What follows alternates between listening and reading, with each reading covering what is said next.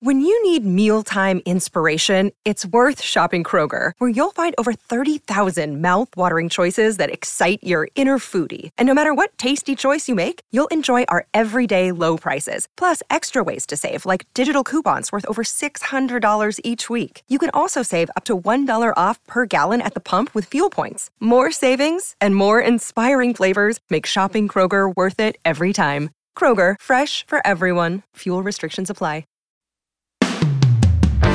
Today on Something You Should Know, what those health claims on food labels really mean. And they don't mean much. Then, how to get people to like you and do what you want them to do. It's using the principles of influence and rapport in order to get somebody to wanting to do what you want them to do. So it's not manipulation where I'm getting you to do something that you may not want to do. It's getting you to actually want to do the things that I want you to do. Also, if you want your car to last a long time, try not to start it. I'll explain. And if you ever have trouble sleeping, there are proven ways to fix that. For example, try this when you next go into your bedroom and you turn out the lights. Put your hand in front of your face, and if you can see it really clearly, then the bedroom is too light. And even after your eyes have got used to the dark, you should still find it quite difficult to see completely across the room. All this today on Something You Should Know. If you have to hire someone, what's the best way? Referrals? Well, maybe that could work. But just because somebody knows somebody who knows you doesn't necessarily mean they're qualified. Or you could pull out that file of random resumes that came in during the last 6 months. Maybe there's somebody in there. Maybe. Now, if you're hiring, you need Indeed. Indeed is your matching and hiring platform with over 350 million global monthly visitors, according to Indeed data, and a matching engine that helps you find quality candidates fast. As a business owner, I've found that hiring the right people, well, there's just nothing more important. Don't leave it to chance or a referral or a random resume. Use Indeed. In the minute I've been talking to you, 23 hires were made on Indeed, according to Indeed data worldwide. Indeed's matching engine is constantly learning from your preferences. So the more you use Indeed, the better it gets. And listeners of this show will get a $75 sponsored job credit to get your jobs more visibility at Indeed.com/something. Just go to Indeed.com/something right now and support this show by saying you heard about Indeed on Something You Should Know. Indeed.com/something. Terms and conditions apply. Need to hire? Oh, you need Indeed. Something you should know. Fascinating intel, the world's top experts, and practical advice you can use in your life. Today, Something You Should Know with Mike Carruthers. Hi, welcome. You know, one of the great things about doing this podcast is reading the reviews that people post wherever people listen to this podcast. It's great to read the reviews, and they're almost always complimentary. And there are always people who pick on a few things, or they disagree with a guest, or they didn't like the guest, or whatever. But mostly people are very complimentary because they enjoy learning the things we discuss on this podcast. If you haven't left a review, or even if you have left a review, you can always write another one if you have something new to say, and it's always greatly appreciated because when people see that a podcast has a lot of reviews, they're more likely to give it a listen. And I, personally, enjoy reading them. First up today, we consumers can be really influenced by certain food labels. Phrases like kid approved or doctor recommended actually don't have any meaning at all. Even the words healthy, organic, and antioxidants can be used to lure us in. Here are some common phrases to watch out for. Free range, green, made with whole grains, may lower cholesterol, natural, strengthens your immune system. Now, although this wording on labels might be truthful, they don't really have any meaning because there are no standards for the definition of those terms. For example, something could contain a tiny little bit of whole grains, which means it was made with whole grains. And natural, well, dirt is natural. Cyanide is natural. But eating it isn't going to do much for your health. So being natural doesn't mean anything either. So don't let those phrases lure you in to think something is healthy. It might be, but it might not be either. And that is something you should know. How do you get the things you want when you want them? How do you get people to cooperate with you, even like you, in a way that's fulfilling for you and them, and just makes your life go easier? Wouldn't it be great if we could engineer a life that was more rewarding and contained fewer problems and less friction? Well, that is just what Christopher Hadnagy has set out to do. Christopher is a global security expert who's mapped out a way to help you get more of what you want out of the life you lead. He is author of the book Human Hacking: Win Friends, Influence People, and Leave Them Better Off for Having Met You. Hi, Christopher. Welcome. Nice to be here. Thanks for having me. So start by explaining where this whole idea came from. Sure. So over the last decade and a half, I've been involved in something that we're calling human hacking or social engineering. So my job is literally getting paid to hack people and companies to test their security. So I get paid to break into buildings, to write phishing emails, to do vishing calls. And through the time, I've studied and analyzed how and why people make decisions, and then learned how to use those decision-making models in order to get people to do things that they shouldn't do. But I also started to find that I was using these very same skills in my everyday life. I was using them with my family, with my friends, therapists, workmates, and I found that I was able to really influence people in a good way, a positive way. So not manipulate them, but being able to get things I want out of life, being able to communicate properly with folks. And I started to teach people these things. And one thing led to another. And these skills that I use every day to security audit businesses could be used for everyday people in everyday life to learn how to communicate better and get things you want out of life. And an example of that would be what? Okay, I'll give you one of the examples that I love, because this one always fascinated me when I saw it happen. My wife, my daughter, and I were in the UK. And we were flying back from London, from Heathrow, back into New York. And we went to the airport. We were flying Virgin Airlines, and we were in economy class. So, I have this trolley full of bags, and I'm pushing it up towards the cart. And I hit this tile that was a little bit off-centered, and my bags spill all over the floor. And it was loud, and everybody turns around, and I make this joke. I go, dumb American on an accident on the M5. An M5 is a highway in the UK. And everybody laughed, but the woman behind the counter looked at me, caught me in the eye, and chuckled. And I'm like, oh, great, she's in a good mood. So in my head, I said, I want to go to her because everyone looks stressed at the airport, and I wanted to chat with her. I didn't have any plans here, but I just thought, let's go because she's happy, and I wanted to see if we can get an upgrade. So we get up to the counter, we're checking in, and now this was unplanned, but you can't even make this stuff up. My wife starts talking to this woman about her makeup and how her scarf looks and how it matches her makeup and how beautiful it is. And this woman is just smiling from ear to ear. And my wife's not laying it on thick. She's not being manipulative. She's just telling her, wow, can I buy one of those scarves? I love those colors. And she's like, no, only if you work for the airline.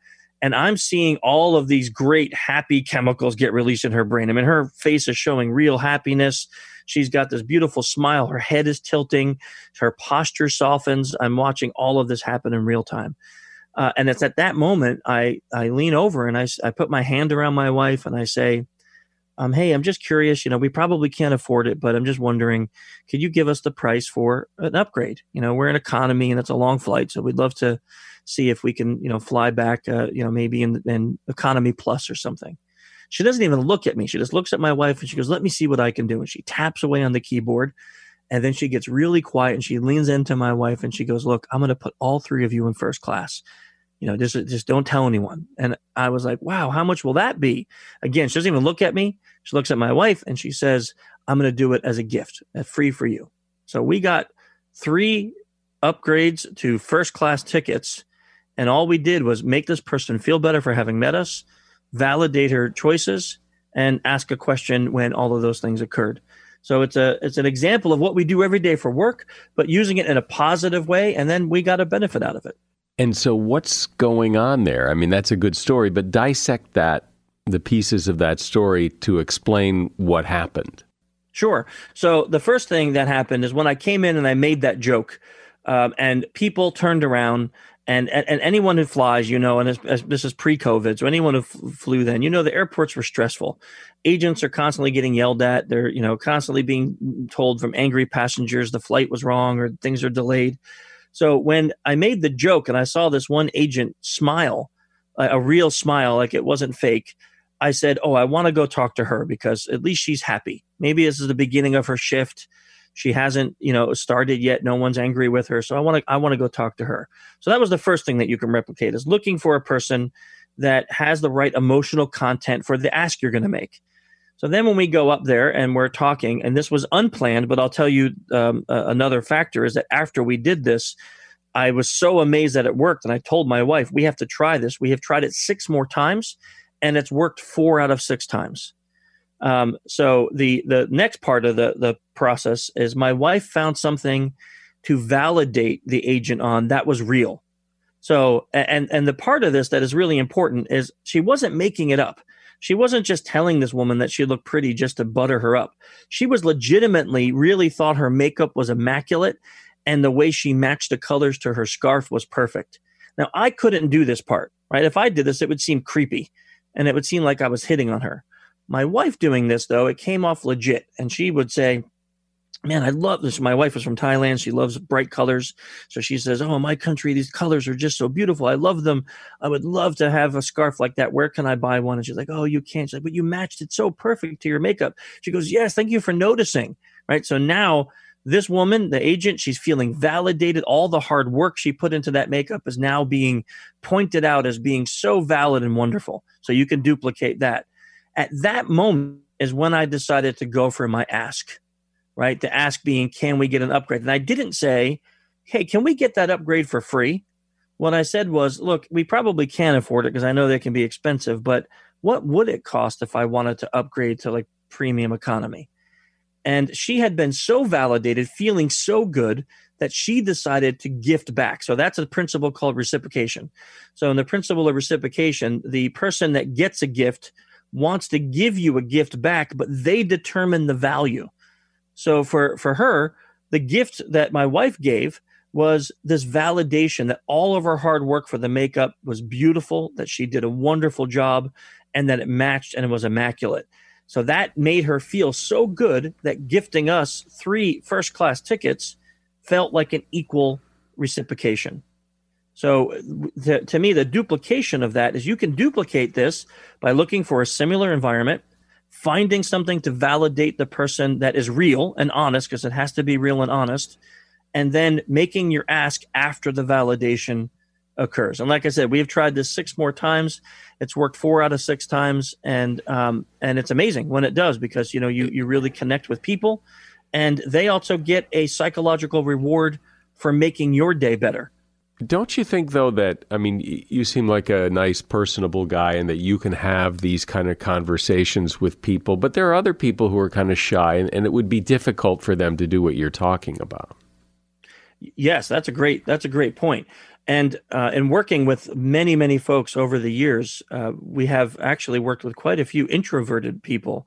I even have some here at my company that are extremely introverted and are able to apply these skills. But what it takes a lot of times is more planning and not stepping out of who you are, right? So I would never encourage a truly introverted or shy person to be like, hey, you have to be gregarious and outgoing, and you have to be this, life of the party person, or you can't use these skills. I would say to that person, no, you could stay who you are. You could have your personality, keep who you are, because that will be authentic and real, but you have to plan that conversation out a little more, because it may feel awkward at first until you practice the skills.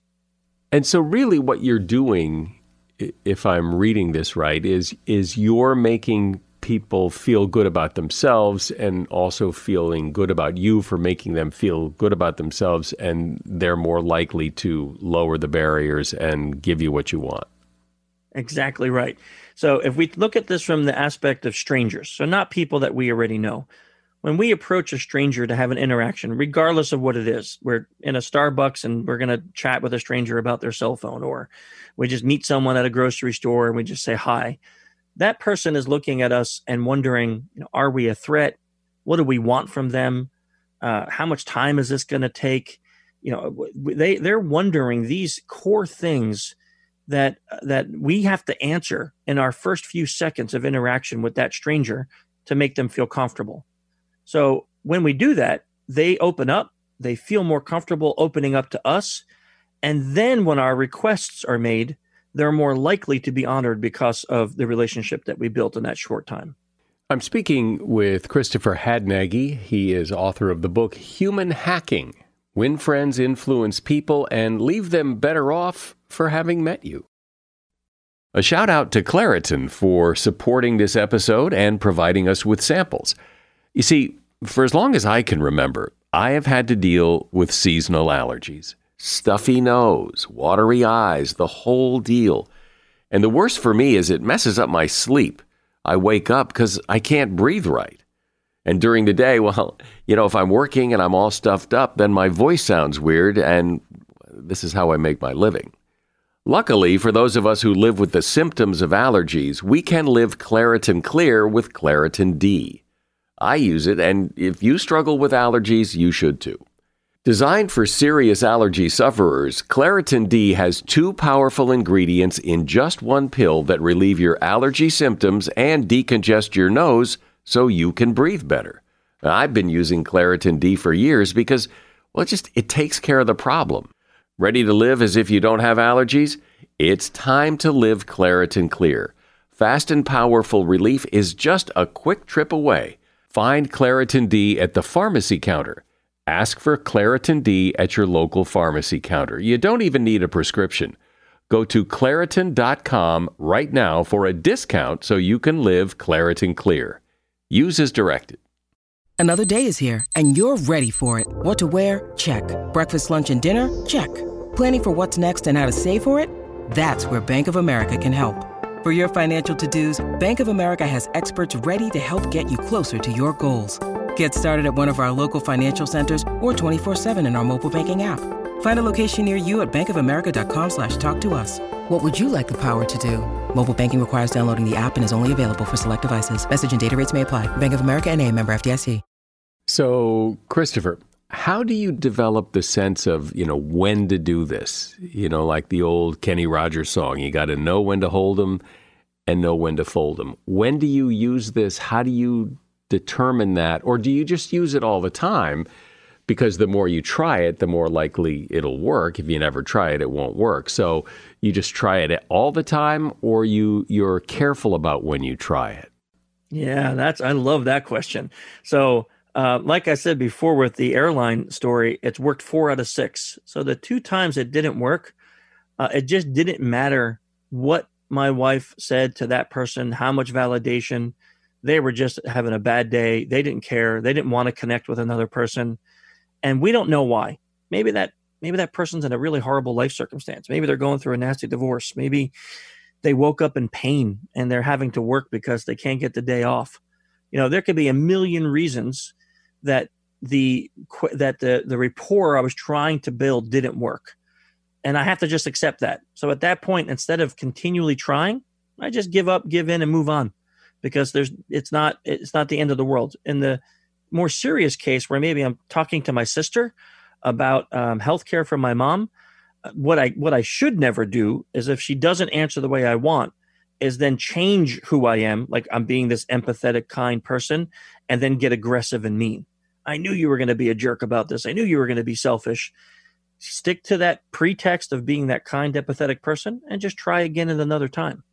So I love that question, because I think at times you do have to just say, look, right now, my plan's not going to work, and I gotta fold it and walk away. But is it a general attitude towards people, or is it being able to read situations one at a time and saying, let's try this? Oh, it's a little bit of both.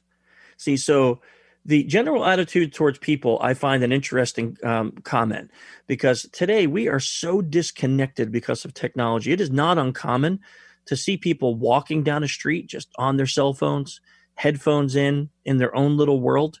We don't even interact in a nonverbal way with strangers as much as we do anymore. Now with COVID and masks and trying to stay social distance, we are not interacting the same as we used to with people. So part of it is our attitude towards people, finding that natural curiosity that we should have with people that makes us want to learn about them, want to learn about you, and find out what makes you tick so I can then develop this relationship with you. And then the other part of it is learning how to read situations and knowing what tactic would be best in this situation. In terms of tactics, I mean, you told the story about the airport, but what are some of the other strategies here that work? It's understanding what kind of a communicator are you and how do you like to receive and give information. And if I can determine that quickly, then what would happen for me is if I can reciprocate that, you and I will communicate in a much better way. And you will feel more comfortable with me, and I'll feel more comfortable with you. And it may mean changes on my part. So that's one tactic.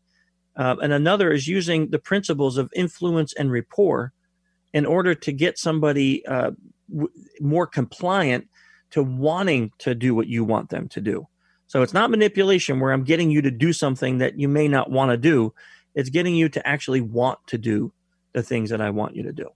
It does, though. I'm sure people could hear you and think, yeah, this sounds manipulative. This sounds like you're trying to get something and it just sounds like you're manipulating people. Yeah. I get that often, right? So let's break that down. Everything we do in life, there's a goal we have, right?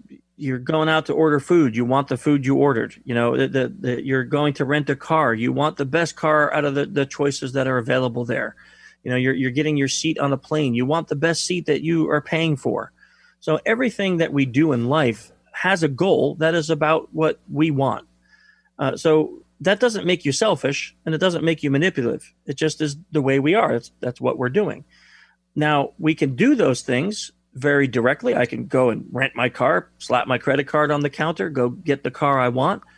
Or I can be empathetic, kind, compassionate, make that person's day a little bit better.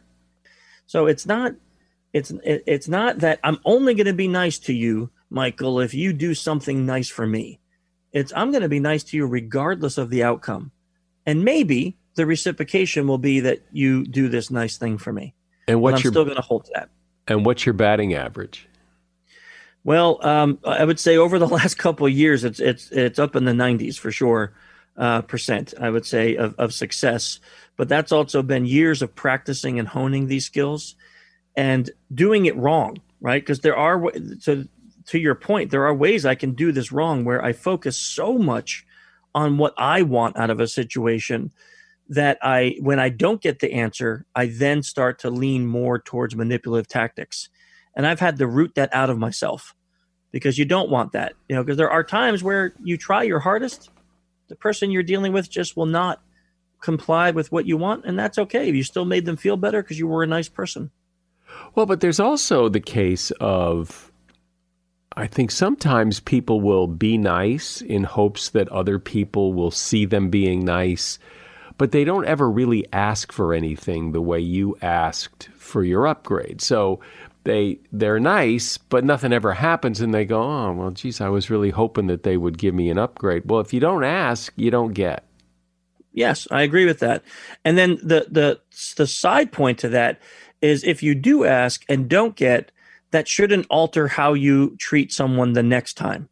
Or you shouldn't now look at that person and give them a glaring bad look or change your attitude all of a sudden to be negative or harsh. I'm being nice because this is the person I want to be. I want to be known as an empathetic, kind, compassionate person. And if in the process of being that kind of person, I can also get upgrades or get the better seat or get this or that, great. And if I can't, then guess what? I'm still going to be known as a kind, compassionate, empathetic person. And that's still a win for me. So I'm cool with that. What other little things that are going on here that can help you get what you want? Like I mentioned, like if you don't ask, you're not going to get it. But if you what else can you do to kind of steer the conversation in the right direction? So there's a large area of study that that as a society we kind of gotten away from, and that's nonverbal communications. Most of our meetings are happening like this one. We're over the internet. We're on an audio platform. We're not really seeing each other. Many business meetings are happening this way, negotiations, client deals, and we've lost that piece of communication that allows us to help someone open up, and that's the nonverbal piece. Things as simple as a real smile, a head tilt that is proper, open ventrals, which means like you're keeping your palms up. These things make someone else that's viewing you feel comfortable. They feel you're non-threatening. They feel that you are warm and inviting. When we miss those things, we have to now envision, what do you look like? How are you sitting right now? Are you with your arms folded? Are you angry? I have to picture all of that. And that each person will put a different mental picture in their mind of what the other person they're dealing with looks like and is sitting like. And if you're having a bad day, and we've all done this, and here's an example of it. You send an email to one of your coworkers, let's say, and you normally joke with this person, and you're always really jovial. It's not inappropriate joking. It's not bad, but you always say little like sarcastic, flippant comments back and forth. And they always laugh and come back to you with a return flippant comment. Well, now there's one day you come into work and you start your day off and you hit them up on your chat and you're like, here, flippant comment. And that person just lays into you. What a jerk. I can't believe you would say that to me. This is awful. And you're like, whoa, what happened? Well, that person's having a bad day. So depending on that day that we're having will alter our ability to read nonverbals, to see nonverbals, to communicate properly. So when we miss that piece of being able to see the people we're talking to, it's really hard to understand that. So I think that little tip can really help enhance communications for people. Sure, because, how you appear, if you had gone to the airport and asked what you asked for and you were wearing tattered clothes and your hair was a mess and you smelled bad, you wouldn't have gotten it. Exactly right. If I was wearing an offensive T-shirt or and here's another thing you can't control, and I tell the people this all the time, if you just look like somebody that somebody had a bad interaction with. My wife had a friend once that her ex-husband was abusive towards her, and sadly, he looked a lot like me. We can never be in the same room together because she had a visceral negative reaction to my appearance. I can't do anything about that. So the thing I can do is not force her to be in the same room with me. The kind thing to do would be when she was there, I wasn't. So that way she wasn't uncomfortable. And that's nothing that she can control, and it's nothing I can control. So sometimes we have to realize too that with our best efforts, we could try to alter the things that we can alter to make it more comfortable for other people, to put them in that right position. But there's just some things that may not be alterable. And so lastly, just the general takeaway from all of this is to what? Is it a change in how you present yourself to the world, or is it identifying situations where you can maybe get more than you might have thought before? I mean, what's the approach here? Yeah, I love that. If I had to sum it all up, I would say that the core principle is applying empathy to everything we do. And applying empathy in how we pick up on those cues, how we use those cues, how we prepare ourselves for a conversation, and then how we conduct that conversation. If we do all of that with applying empathy in every step of the path, then we will be able to produce a conversation that leaves people feeling better for having met us. We will be more than likely to get the things that we want out of life, and we won't have used manipulative, negative tactics on people while doing it.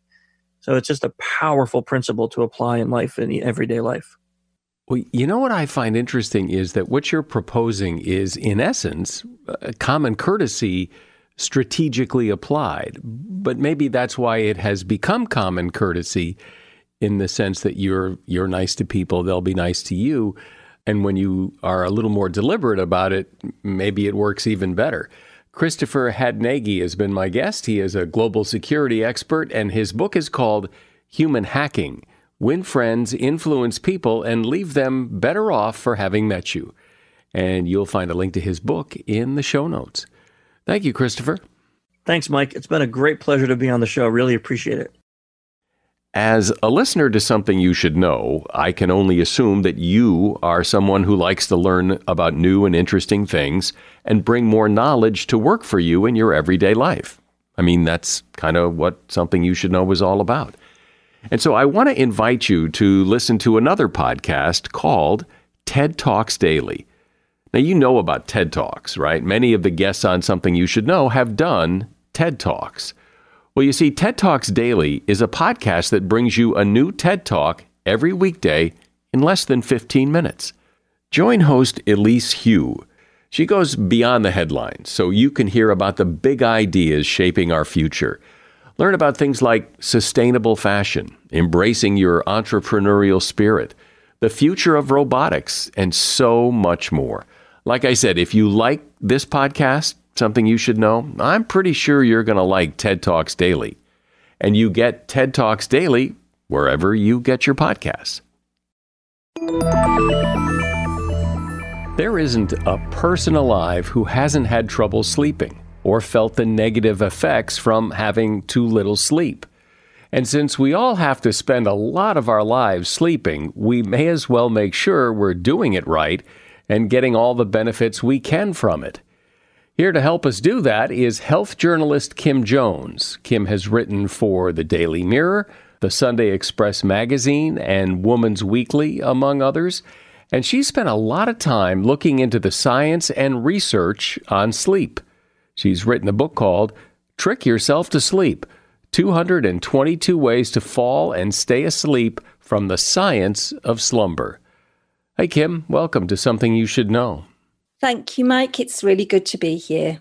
So people talk about sleep a lot, and usually in the negative, as in, I didn't get enough sleep last night, I feel real tired, I'm having trouble sleeping.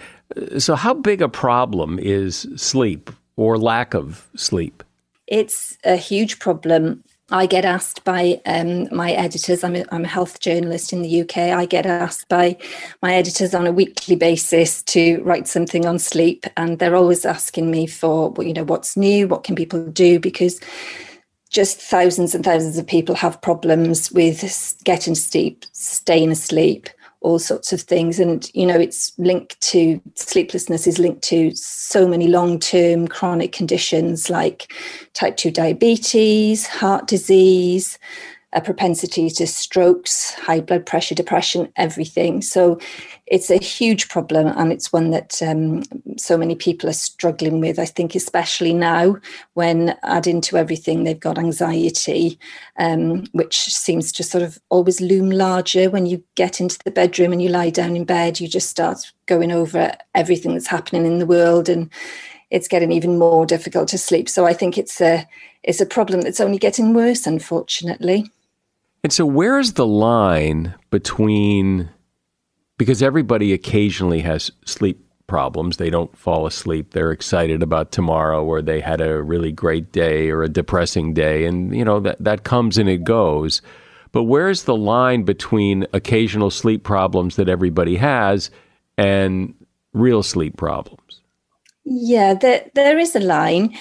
As you say, I think a lot of us do get the occasional odd sleepless night. But if you're getting, I'd say, sort of more than 3 or 4 poor nights in a week, then you might be looking at going to see your GP and just talking it through. You might want to look at some sort of talking therapies to help you. So it's a case of, if it's going on for several months where you're getting 4 or 5 nights a week where you just aren't sleeping well, then it's worth looking into it. And what can happen is, once you start sleeping badly, it just becomes a self-fulfilling prophecy. Every time you walk into your bedroom, you will start to dread getting into bed. So you need to get your bedroom into a place in your mind which is associated with calm and sleep, rather than worry and tossing and turning and feeling anxious. So if you can nip it in the bud, that's the best thing. But easier said than done. And so you just said that, if you're not sleeping well, but what does that mean to sleep well? I don't know that everybody even knows that. I mean, what does sleeping well mean? If you go to bed and you fall asleep within 20 minutes, you're lucky and you're a good sleeper. And if you stay asleep through the night, perhaps getting up to go to the bathroom once or twice, and you're able to go back straight to sleep after that, and you wake in the morning and you feel refreshed, then that's you're a good sleeper, you're lucky. But I think that if you're a poor sleeper, it's the issue is if you wake up several times in the night, you just can't go back to sleep. You feel as if you're tossing and turning for hours on end, and you wake in the morning and you're unrefreshed and you find yourself needing to nap during the day, then you probably do have problems. Saying that, I think a lot of people often feel they've had a poor night's sleep if they do wake in the night and they're sort of tossing and turning for 5 or 10 or 15 minutes. It can feel like they've slept far less than they have. And when actually you look at how long they have slept for, they sometimes have slept longer than they feel they have. But the problem is, if you're not functioning well in the day, then you probably haven't had a good night. But few of us are very, very lucky in that we go to bed, fall asleep within 15 minutes and then wake up 8 hours later. For many people, it does seem that sleep is not a priority. That, I'll sleep later, but I'm too busy. I've got too much to do. And there are people who say, well, I only need 4 hours of sleep a night, which, as someone who sleeps 8 hours, I can't even imagine functioning on 4 hours sleep. But for many people, sleep just isn't a priority. It's just something you do at the end of the day because, well, you've got to. I do think that we've got a little bit better in recent times in realizing that sleep is our life support system. We do need it, and we need to have good quality sleep. But I do agree that so many people don't prioritize it and sort of they don't realize that they do need to work at it and try to prepare their bodies for a good night's sleep. In that vein, I'd sort of like to say that there are some basic sleep rules that we should all adhere to help us get a good night's sleep. And one of those is that we need to sort of stick to a good routine. Our bodies like routine. They like sticking to a regular sleep schedule because that does help synchronize our sleep-wake cycle and strengthen our body's natural circadian rhythm, its natural 24-hour cycle. So you should be trying to go to bed, I'd say, at the same time every night and waking up at the same time every morning, even on weekends, I'm afraid. Because with good routine, your body gets to know exactly when it should be releasing its sleep and wake hormones. Don't stress too much about exact times, but if you can keep within an hour of your normal bedtimes and wake times, you're going to help yourself. So that's something you should work on. Also, you should work on looking at your caffeine consumption. As we all know, caffeine peps us up, but it does this by blocking the effects of a brain chemical called adenosine, and that's thought to be involved in promoting sleep. But did you know that the effects can take about 8 hours to wear off? So if you have a cup of coffee late in the afternoon, you're probably going to interfere with how well you fall asleep at night.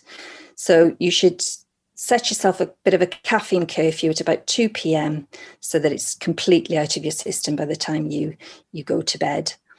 And the other thing that people do make a mistake by drinking a little nightcap at bedtime. Alcohol is pretty much too much alcohol anyway, is a no-no at bedtime, because although it acts as a sedative, helping you to fall asleep faster, the benefits are offset because you get more disrupted sleep in the second half of the night, because alcohol is broken down quite quickly by the body and the sedative effect will wear off in a couple of hours and you'll be left with a sort of a mini withdrawal or rebound effect, which causes wakefulness and restlessness.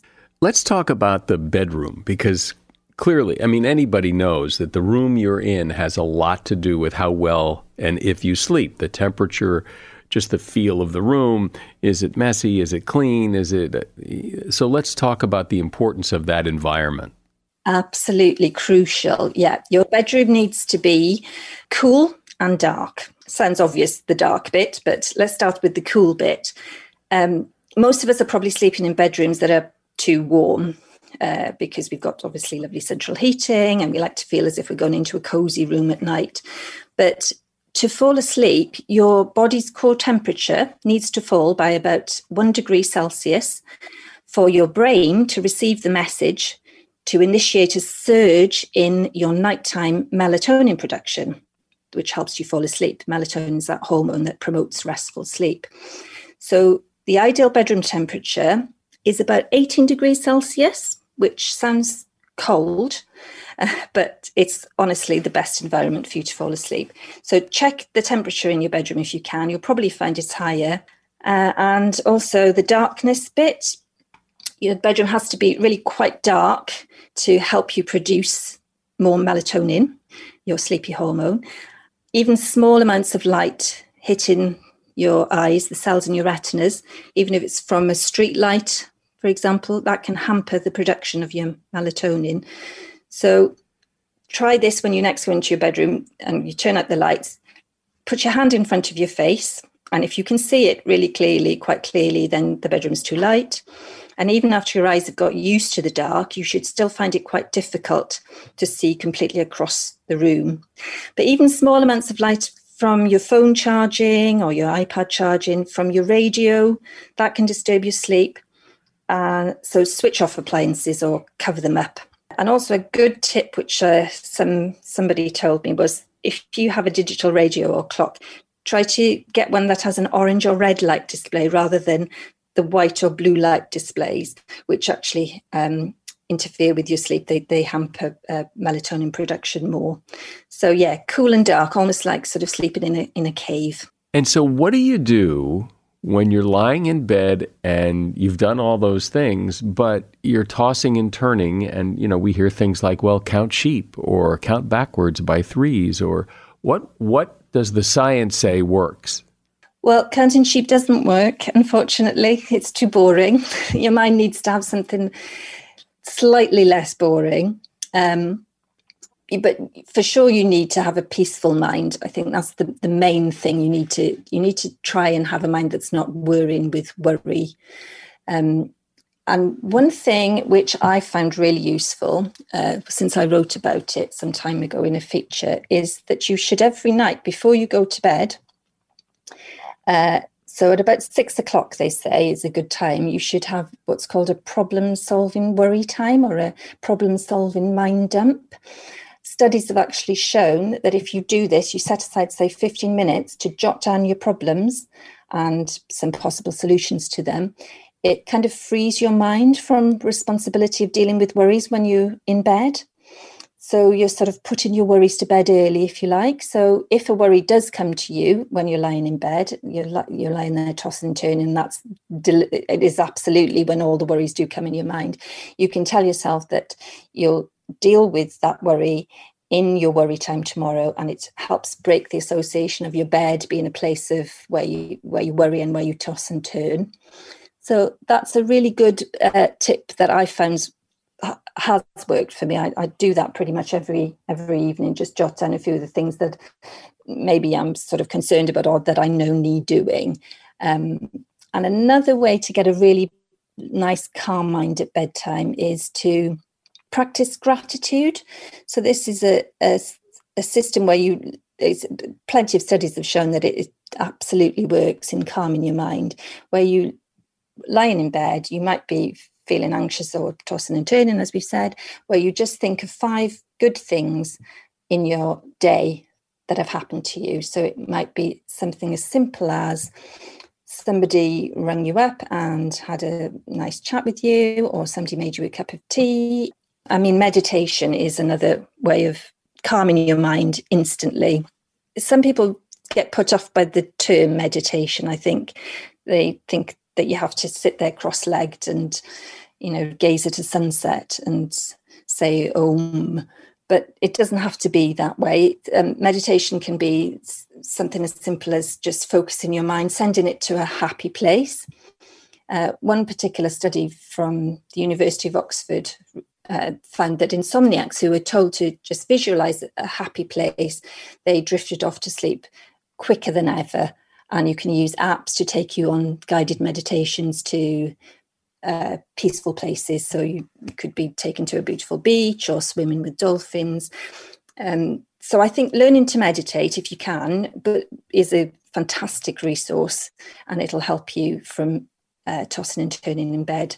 It's also been found that people who meditate have they actually produce more melatonin as well, which is amazing. I think when I read about that study, I was absolutely fascinated by it. I thought that's just fantastic. It could be the cure-all for all insomnia. So insomnia, not being able to fall asleep or stay asleep, is really a symptom, right, of some other problem. Is your mind is racing, or you're worried about something, or you've got pain, or it's a symptom of another problem. When I can't sleep, I usually know why I can't sleep. It's not a mystery. Yeah, exactly. And I think we do all know, and we get ourselves then worked up about it, and it becomes this self-fulfilling prophecy. You go into that bedroom and you think, oh, here we go. I'm not going to be able to sleep again. This is going to happen again. So I think you've got to treat yourself kindly. You've got to be kind to yourself. You've got to say, it's not my fault. It's just one of those things. And don't berate yourself for not being able to sleep, because it does happen to everybody. There's nothing wrong with you. You haven't got an issue that cannot be solved. I remember talking to a sleep researcher once who gave me a piece of advice that I have always followed, or not always, I try to follow. And that is, if you're lying in bed and you're tossing and turning and you know you're having trouble sleeping, probably the worst thing to do is to try to sleep, because the more you try, the less likely you're going to fall asleep. And instead, get up and go read a book or do something that will make you sleepy. But lying in bed trying to sleep is almost always doomed to fail. You're absolutely right. And the sort of most sleep experts say that if after 20 minutes you've not managed to fall asleep, then yes, you need to get out of bed or just sit up in bed. But you need to do that because you will then break that association of your bed as being the place of sleeplessness. So after 20 minutes, you get up, maybe go and do something relaxing, sit in a chair, read a book for a little bit until you start to feel your eyes getting heavy again. But yeah, definitely getting up after 20 minutes is a good idea. If it feels like too big a step to get up, then sitting up in bed again and maybe reading a book for 15 minutes is a good idea.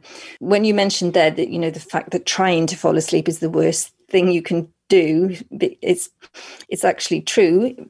According to a study from researchers from, it was the University of Glasgow, they actually asked a group of insomniacs to try to fall asleep as they normally would, and another group to lie in bed and keep their eyes open and try to stay awake for as long as possible. And the result was funny, because it was the second group who fell asleep the fastest, and they reported feeling less anxiety about drifting off. And the researchers sort of surmised that this happened because sleep is an automatic process, and that trying to fall asleep can actually inhibit this automatic process. So that's a really good idea sometimes, is to go to bed and think, no, I'm going to try and stay awake. And it's worked for me a couple of times, that one, I've got to say. And it especially works in the morning. If you notice, whenever you wake up in the morning and the alarm's just gone off and you're thinking, oh gosh, I'd do anything now to go back to sleep, but you really desperately try to stay awake, then chances are you'll fall back to sleep again. So yeah, that might be what we all need to do, is to go to bed and try to stay awake. Well, great. And I think this conversation serves as a necessary reminder that sleep really is important. And when you have trouble or you're not getting the right kind of sleep, there are plenty of things you can do to help that process along. Kim Jones has been my guest. She is a health journalist and author of the book, Trick Yourself to Sleep: 222 Ways to Fall and Stay Asleep from the Science of Slumber. And you'll find a link to that book in the show notes. If you have a car and you want to make it last a long time, don't start it. You see, when you start a cold engine, most of the oil has settled and the metal parts aren't lubricated. This causes excessive wear on engine parts until the oil starts to circulate and lubricate the engine. So the fewer times you have to start your car when it's cold, the better. That means that if you have to go out in your car and you have more than one car, take the car you used last. If the engine is still warm, starting it will cause less stress on the engine. Combine trips. If you can get all your errands done in one trip, the engine stays warm and lubricated and causes less wear and tear on the engine parts. When you do start up your car in the morning, wait just a minute until the oil starts to circulate before you drive it. It minimizes the stress on the engine. In short, the fewer cold engine starts you make, the better it is for your car, according to Jack Gillis, author of The Car Book. And that is something you should know. Our audience is growing. It'll grow faster if you'd be willing to help, and that is to share this podcast with someone you know. I'm Mike Carruthers. Thanks for listening today to Something You Should Know. The Bigger Pockets portfolio of podcasts are worthy of your investment. We're having a real conversation as real estate investors. New episodes available every day. It's important to buy where it makes money and not necessarily where you want to travel to. Bigger Pockets, On the Market, Rookie Real Estate, or Money Podcast. The purpose of flipping is to create more cash so then you can reinvest into other types of properties. The Bigger Pockets Podcast, on YouTube or wherever you listen.